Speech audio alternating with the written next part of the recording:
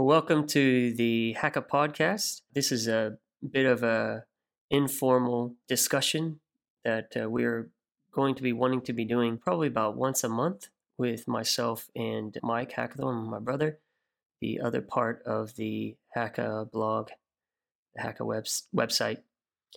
And we're going to be just discussing different topics, things that we thought would be interesting or that people might find value in. In the future, it could be a discussion topics based on questions that any of you might have. So we would open this up and give you guys the opportunity to send in a question that we might be able to discuss or a topic that you guys think that would be interesting. So yeah, a bit more informal. We're just going to have a bit of a discussion here today.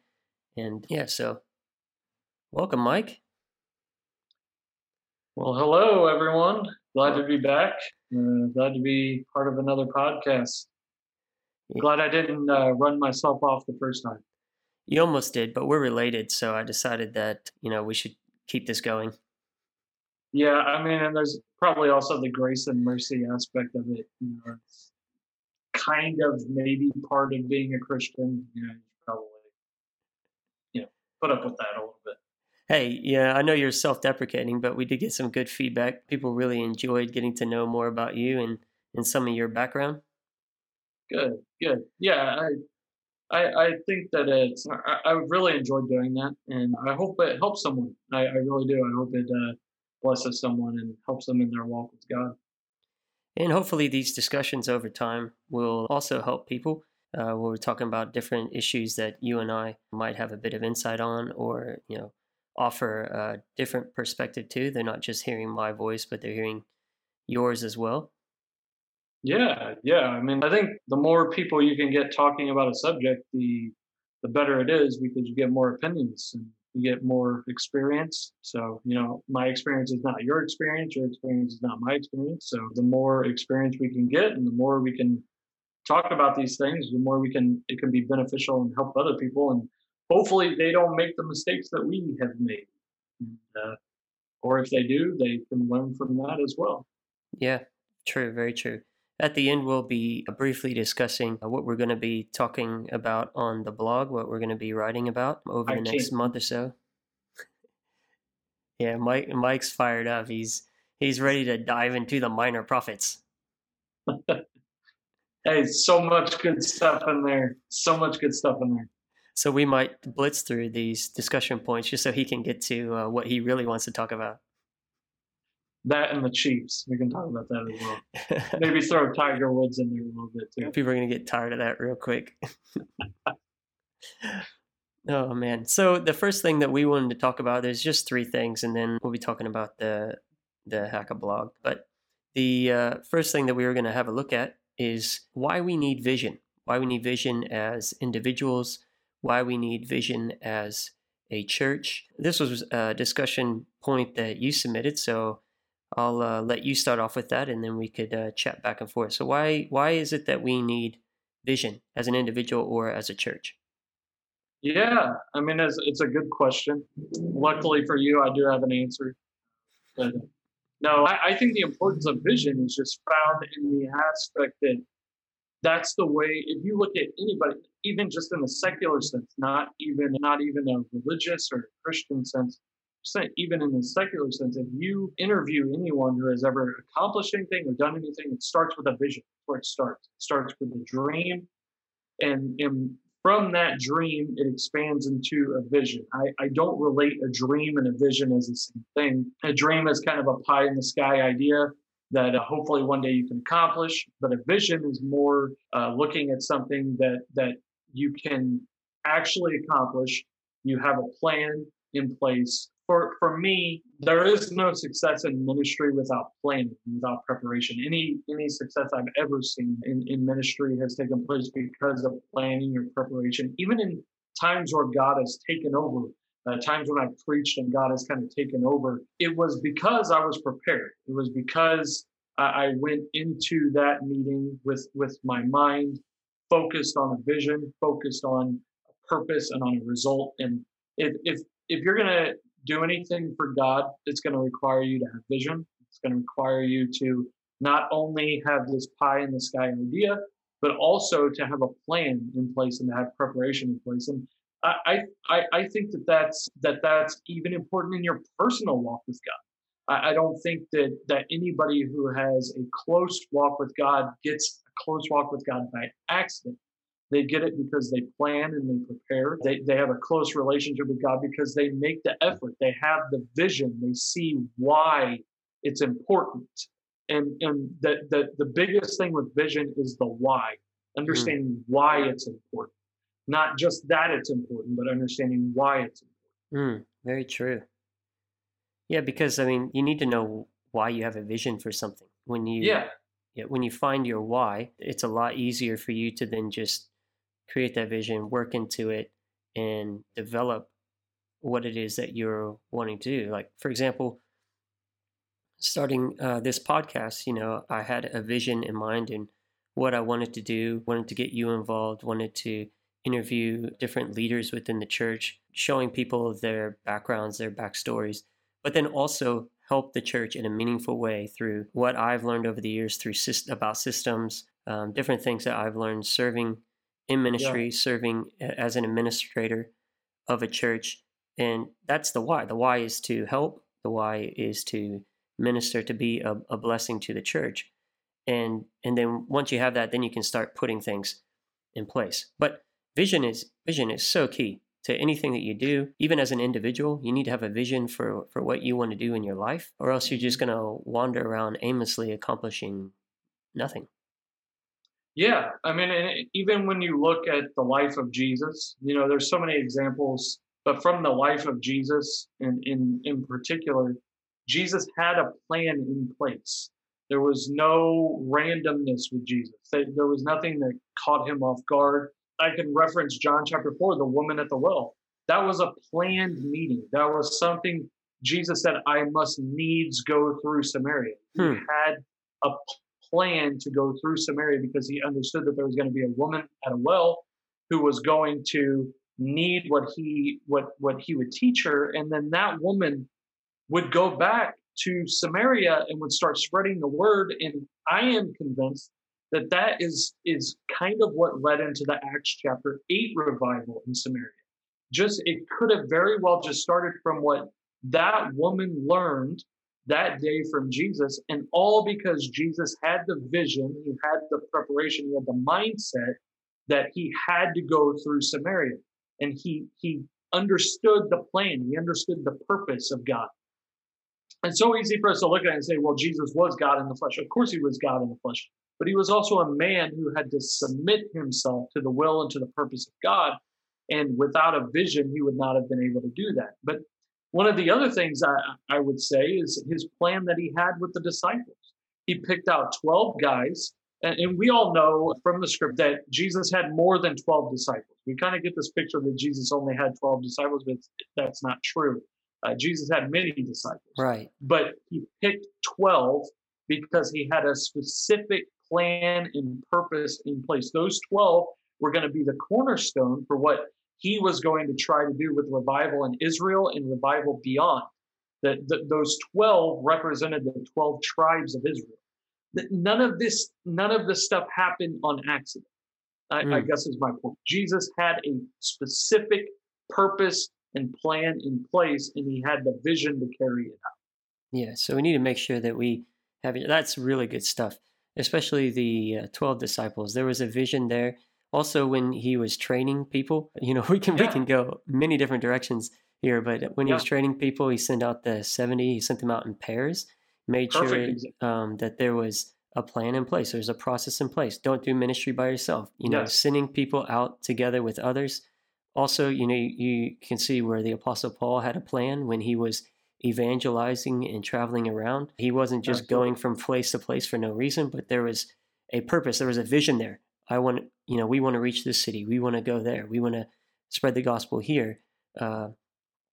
Even down to the writing of his letters. He wrote the letters that he wrote to the churches that he wrote for a reason. There was a vision that he had. Even while he was in prison, even while he felt captive, those of us who are in lockdown, he still had the vision. He still had the drive, the passion to continue to spread the gospel and invest into others. Why was that? Because he had a vision for his life. Yeah, and we know he had a vision in writing those letters because he had a specific goal in mind for the church. The whole reason he wrote First Corinthians and Second Corinthians was because the church at Corinth was not the church that they were supposed to be. And I think you could say that about all of his letters. The reason he wrote his letters was because the church was not up to the vision, up to par to what Paul felt that a Christian church should be. And because he had that vision, because he had that plan in place, he was able to say, "Hey, you're not fulfilling this. You're not holding up your end of the bargain." And because he had a vision in place, because he had a plan in place, he was able to instruct these churches in what they needed to do differently. But that doesn't happen without vision. If Paul was just randomly, if Christianity was just random and you could live however you wanted, then Paul would have had no reason to write those letters. But he wrote those letters because there is a vision, there is an ideal for what a Christian should be. And this is one of my soapbox topics. So if I go over or whatever, just push me off the soapbox, cut me off or whatever. But there is an ideal for the way that a Christian should live. It's not random. It's not something that just happens by accident. If you are going to be the Christian that Jesus Christ wants you to be and be the member of the family of God, a member of the kingdom of God that you need to be, that doesn't happen by accident. It happens through planning. It happens through preparation. It happens through having a vision and seeing exactly where God wants you to be. Yeah, and that's not just a personal vision, but that process also relies on leadership, having a vision for each individual. And that's kind of what I've been talking about through these posts and episodes on systems, is that we make sure that we have a plan in place for people when they come to church, or when they visit our church, when they become members of our church, that we have a plan in place for them. We have a vision for each person where they can be used in the kingdom of God, then to fulfill the vision of the church. It's so good. And we could spend a lot of time on that, but we don't want to waste people's time. Also, we want to make sure that you have enough time to talk about the minor prophets there at the end. Yes. So the My second true passion. So the second thing that we were looking at, we were talking about why we need vision. Another thing that we wanted to discuss was the importance of discipline. And this is something that's really cropped up for me. Yeah. Well, for me personally, over the last year and a half or bit. And so establishing disciplines within my life, I've always had discipline to some degree. Right now I'm talking about personal discipline, not necessarily in a spiritual sense, but personal discipline bleeds into your spiritual walk. If you have personal discipline, it will help you to establish those spiritual disciplines. And so I follow this guy, Jocko Willink. He's a ex-Navy SEAL, and he's an awesome guy. He's a beast. And I follow a lot of what he talks about when it comes to discipline and that sort of stuff. And one of his famous phrases is discipline equals freedom. The disciplined life will lead you to a free life. And it's so true. It applies in every area. He doesn't talk about spiritual things, but obviously on this podcast, we're not necessarily so concerned with the physical aspect of discipline, though that is important. We should be disciplined in our physical habits, in exercising and eating right and doing these sorts of things so we can be most effective in the kingdom. We're healthy and able to help in the best way that we can in the kingdom of God. We're not talking so much about that, but we're talking more about spiritual disciplines. And it's so important to have that disciplined life. It sets the foundation for what you're going to do. Yeah, I think, in my opinion, they're connected. And the reason why... You're talking about vision and discipline are connected? Yeah, but also personal discipline, physical discipline, and spiritual discipline. Okay, got you. And the reason why I believe that is because Paul says, I discipline my body and I bring it unto subjection, under subjection. So there's various thoughts on what he meant there. Some people think he meant exercise, he meant eating, how he ate and stuff like that. And I think those apply. But So I are think you saying really, are you saying Paul was a vegan? yeah, Paul was definitely a vegan. I will disobey him in that. I have no idea. I hope not. But yeah, I mean, my vision of Paul is just crumbling before your eyes. No, but I think to a degree when he says that, if you pay attention to Paul's letters, Paul seems to focus on the flesh quite a bit and bringing the flesh into subjection. And that is a spiritual thing. We understand that that's a spiritual thing. But the reason why I say they're connected is because if I already have personal physical disciplines in my life, it becomes much easier for me to have spiritual disciplines in my life. If I understand that I should not eat an entire pizza in one setting, then unless it's a Totino's pizza, that's a little bit different. So I'm not gonna listen. I'm not gonna make anybody feel guilty for that. Okay? Or pizza, But anyway, pizza Mia. Yeah, pizza Mia, yeah, or Totino's pizza rolls or something. But if you're eating an entire, if you can discipline your body in that way, it becomes easier to discipline it in spiritual ways. So the two are connected in the sense that if you just have an overall sense of discipline in your life, it will naturally bleed over to the spiritual realm. If you naturally bring your body into subjection physically, then it will be much easier to do so spiritually. And the reason why I say that is because I am convinced, and this may rock the boat just a little bit, but I am convinced that your biggest, yeah, here we go. May not be back for the next conversation, so I got to get all this out there, plus the minor prophets plug at the end. So the reason why, but what I want to say is, I believe the number one enemy that we face in our lives is not the devil, but it's actually your flesh. If you pay attention, when the devil tempted Jesus, what did he go after? He went after his flesh. All three times he went after his flesh. He went after him with food. He went after him to receive glory and praise and honor from men. And he went after him to just tempt him to try to be Superman in one of the temptations. So the devil has to have something to go after, and he attacks us through the flesh. That's how he attacks us. And so if you can I said all of that to say this, if you can bring your flesh into subjection, then you can whoop the devil. If you can bring your flesh both physically and spiritually into subjection and establish that discipline, then the devil will have no hold on your life. And I hear people say, oh, the devil this, the devil that. The devil wouldn't have any power over you unless you allow him to. He would not allow, he has no power over you if you can subject yourself to discipline and learn to live. And part of that is prayer. Part of that is Bible reading. Part of that is fasting. Part of that is just keeping your mind right, keeping your spirit right, keeping your attitude right. Hello? That's my biggest problem, is keeping my attitude right. But disciplining your mind.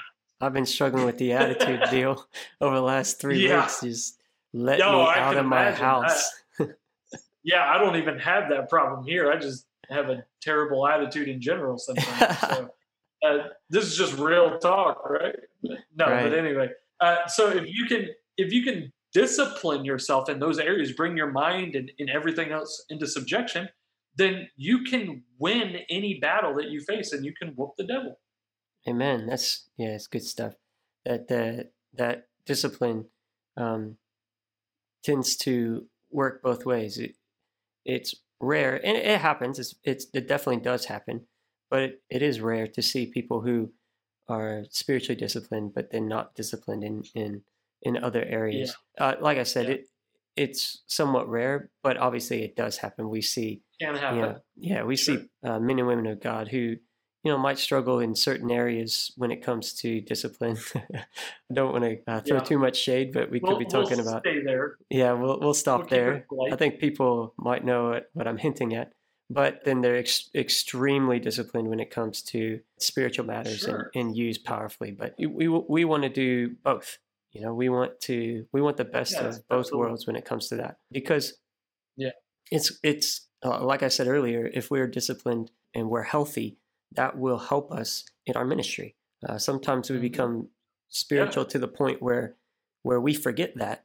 But I mean, in order for you to minister, you have to be alive, right? Yeah. I mean, I know we all want to be with Jesus, but we also. David says the dead will not praise you, or something like that. So it's actually a very true statement.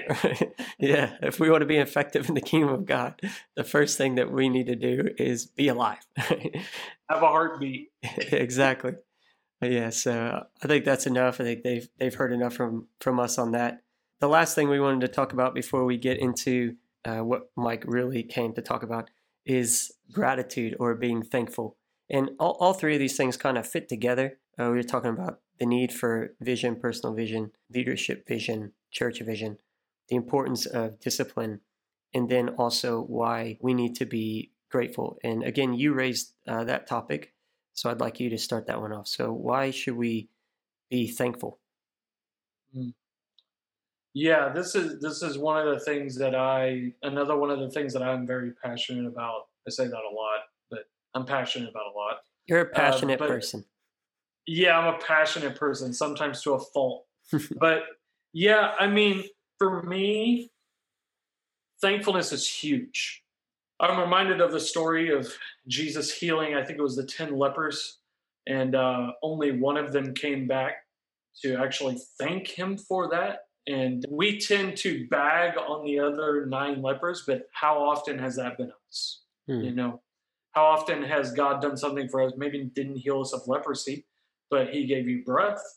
He allowed you to wake up. He gave you strength in your body. And what I used to teach at my church in Philadelphia was I would particularly apply this to tithing. I won't talk about tithing today, I promise. I won't talk about giving your money at all today, I promise. But the thing is they go together.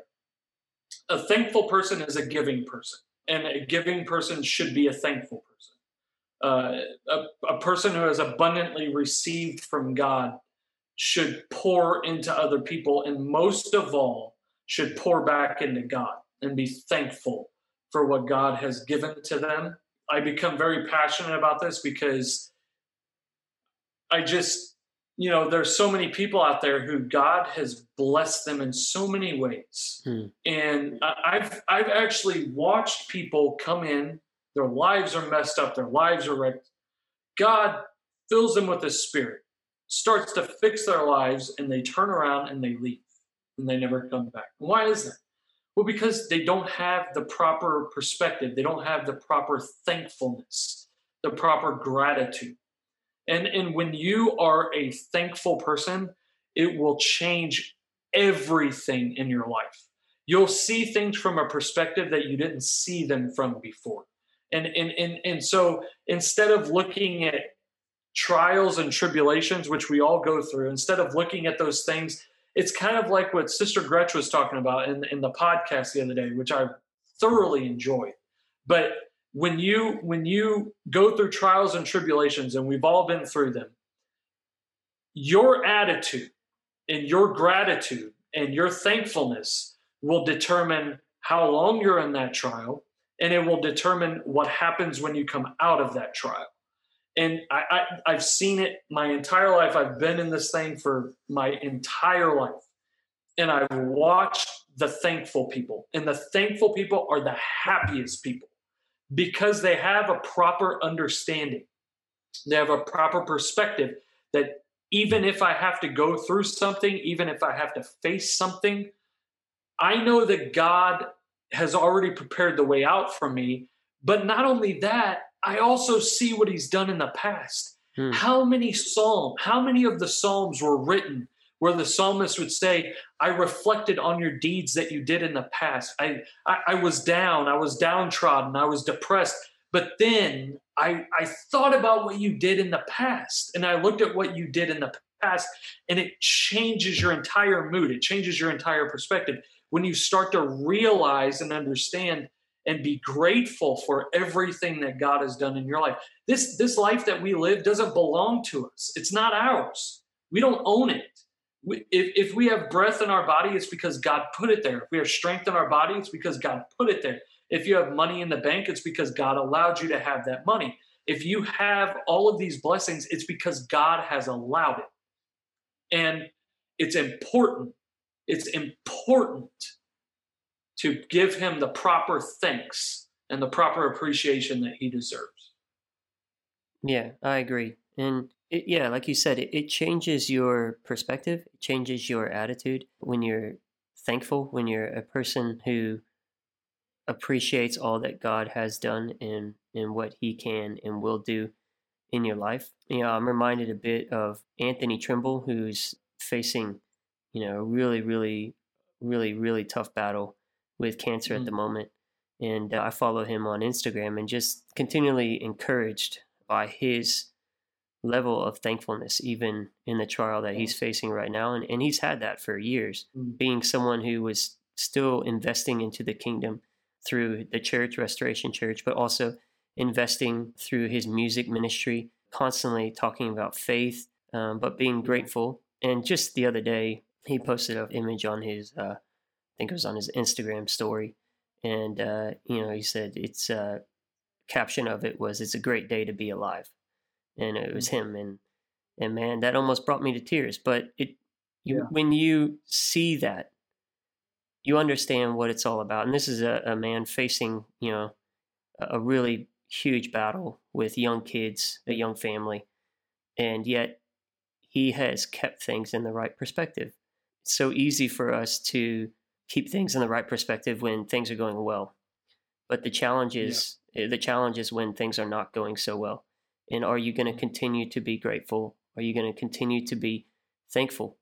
And that ties back into discipline, and it ties back into vision, because the way that you will accomplish the vision that you have set out for your life, and hopefully you've received that from God. It's not just something you've established just on your own. Right. But the way that you're going to accomplish that is by being thankful through the hard times. You're not always going to be succeeding. You're not always going to be thriving. Right. But there will be times of struggle. There'll be times of difficulty. But if we keep the right attitude, if we remain grateful and thankful, that will only encourage us and strengthen us to do the work, do what is necessary to see the vision fulfilled in our lives, in our churches, in our ministry. Yeah, I mean, I like what you said. I think that they're all connected. The only way you're going to get anywhere with God is to have vision, and the only way you're going to accomplish your vision is to have discipline and to be thankful. And as far as I'm concerned, if you're going to be a minister of Jesus Christ, if you're going to be a servant of Jesus Christ, those are three things that you absolutely have to have. You will never accomplish anything in the kingdom of God if you don't have the proper vision, have the proper preparation, and discipline yourself to accomplish that. And then not only that, but be thankful. Just be. It's such a big thing with me, because I've seen it work. I've seen it work in my own life. I've seen it work in other people's lives. Just thankful for the good times, for the bad times, for the in between, for anything, for everything. Be thankful. Yeah, and I mean, what do we deserve? What do we do to deserve God's grace and His mercy? Exactly. So, I mean, we should be thankful for that. Well, we'll put a bow on the discussion there on those topics. I hope that was a blessing to you guys. But now comes the dessert. Now comes the exciting part of the discussion here with Mike, where he talks about what he's going to be working on over the next few weeks. I think I'm not really going to discuss what I'm going to be working on, basically because I don't know yet. I'm still wrapping up the church system series that's taken a lot out of me, and getting this podcast up and running has been a lot of work. It's been enjoyable work, but it has been work. So I'm still praying and thinking where I'm going to be heading next on the blog. But Mike has a bunch of stuff ready to go. He's been working on it. He's been texting me, excited about some revelation that God's given him. So I'll give you the floor to talk a bit about. Don't give too much because we want people to read it. Yeah, I'm not gonna I'm not going to talk about it too much because I think, I want you to read it, to be honest with you. And there's a reason for that. I don't want you to read it so I can get clicks. I want you to read it because I feel like it could be beneficial. And, Right. I mean, if a guy talks about, just so the listeners know, nothing that we give out at the moment is monetized. We might let you know if something does get monetized. So we're not getting anything out of this outside of the fact that this is a opportunity for us to minister and to bless others. So absolutely. Just keep that in mind, I guess. Yeah, absolutely. So when I get passionate about things that I write about, it's for a reason, because I feel like it can help someone. And I feel like it could be a blessing to someone. And the reason why I wanted to address the minor prophets is everybody knows who the major prophets are. And it's almost like we go from the major prophets and we just skip to the New Testament. And True. That is a mistake. That is a big mistake. When you look at the minor prophets, and again, I'm not going to give too much of this away. I'm going to cover a lot of this in my blog. I'm not going to do an exposition and an exegesis and everything like that. But I'm going to give a basic overview of every book. And it's going to be a long series, but I feel like it's going to be a productive and a fruitful series. But it's when you look at the minor prophets and you look at what each one presents, they each present a different perspective. And each one of them address a different topic, and each one of them also present God in a unique and different way. For example, we'll start with Hosea. I'm not going to give too much away, but you start with Hosea. Hosea presents God as the jealous husband. Okay, the husband who has been wronged, and he even goes so far as to have Hosea marry a woman of ill repute. We'll use that term. That's nice. That's a good way to put it. Yeah. So he has him marry her. And why does he do that? He does that as an example and as an illustration. If you pay attention to the book of Hosea, only the first 2 or 3 chapters really deal with Hosea's relationship with Gomer. After that, it's basically God saying, look at Hosea and Gomer, and this is how I feel. And so when you really capture the essence of that, it is extremely powerful, because he's looking at Judah and he's saying, you have wronged me. You have wronged me as your husband. But the amazing thing is that it doesn't change his pursuit of the nation of Israel. Wow. It does not change how he feels about the nation of Israel. And there's example after example. I'm really excited about Amos. Okay. Amos is one of my favorite books in the entire Bible. Famous Amos. If you want to talk about famous Amos, made some good cookies too, from what I understand. But he addresses social justice. Does that ring a bell? Does that sound like a familiar topic in our world? No idea. But the reason why, what's going on with that? Yeah, exactly. Burning down buildings. Well, we won't go there. All right. So the reason why Amos is so important because he shows us what true social justice is. I'm not going to get political, but not some of the stuff that we're seeing on TV and some of the stuff we're hearing about in the news. Real social justice. He gets to the heart of the rich oppressing the poor and why that affects social justice. But I could go on, and I won't, because I don't have very much time. But I'm going to cover a lot of this stuff in the blog. But while you're reading the blog, I would encourage you. The minor prophets are not long books, okay? Most of them are 3 or 4 chapters, 5 chapters. They're books you can read in an entire day.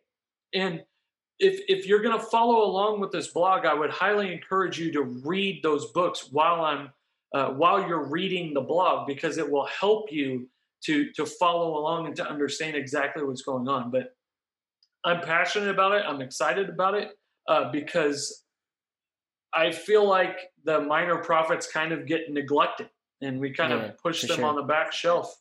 and they present some very, very interesting and some very, very good things. Yeah, we'll pick out scriptures here and there and use those in sermons sometimes, but rarely are they not always in context either. Maybe that could be a future discussion, proper context. Yeah, I don't know about you. I mean, I know you are excited about it, but I am as well. You're right in that we don't know a whole lot about the minor prophets. Don't spend a lot of time talking about it. So I look forward to seeing what you present, reading it for myself, and getting to know more about these men and about these books that are so important, that they were kept in the Bible, not just in the Torah, but they were kept there for us to read as Christians today, to know more about God and to. And that's the last thing I want to say is it's so easy to look at it and say, well, that's Old Testament, and I've heard so many people say that, but there are so many lessons you can learn from the Old Testament. What we have to realize is the New Testament writers were using the Old Testament. Right, they didn't have the New Testament. Right, yeah, it's how they proved that Jesus was the Messiah. It's how they proved that God has had this plan of redemption all along. So the Old Testament presents some very, very important principles and some very, very important things. Yeah, that's great, man. Well, I hope you guys have enjoyed the discussion today, and you're looking forward to what's going to be out in the coming weeks. If you aren't doing it already, we encourage you to subscribe to the podcast, follow it wherever you listen, on Apple Podcasts, Spotify, YouTube. We're all over. We encourage you to follow it and share it if you get something out of the discussions that we have or the conversations that we have on the podcast. But again, we want to thank you for your time, and we hope that you have enjoyed this and that it has been a blessing to you. And we'll see you next time on the Hacka Podcast.